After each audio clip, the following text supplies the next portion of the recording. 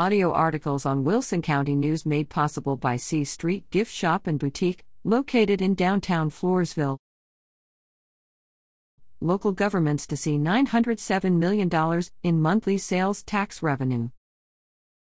Texas Comptroller Glenn Hagar has announced he will send cities, counties, transit systems, and special purpose taxing districts $906.6 million in local sales tax allocations for October, 20.6% more than in October 2020.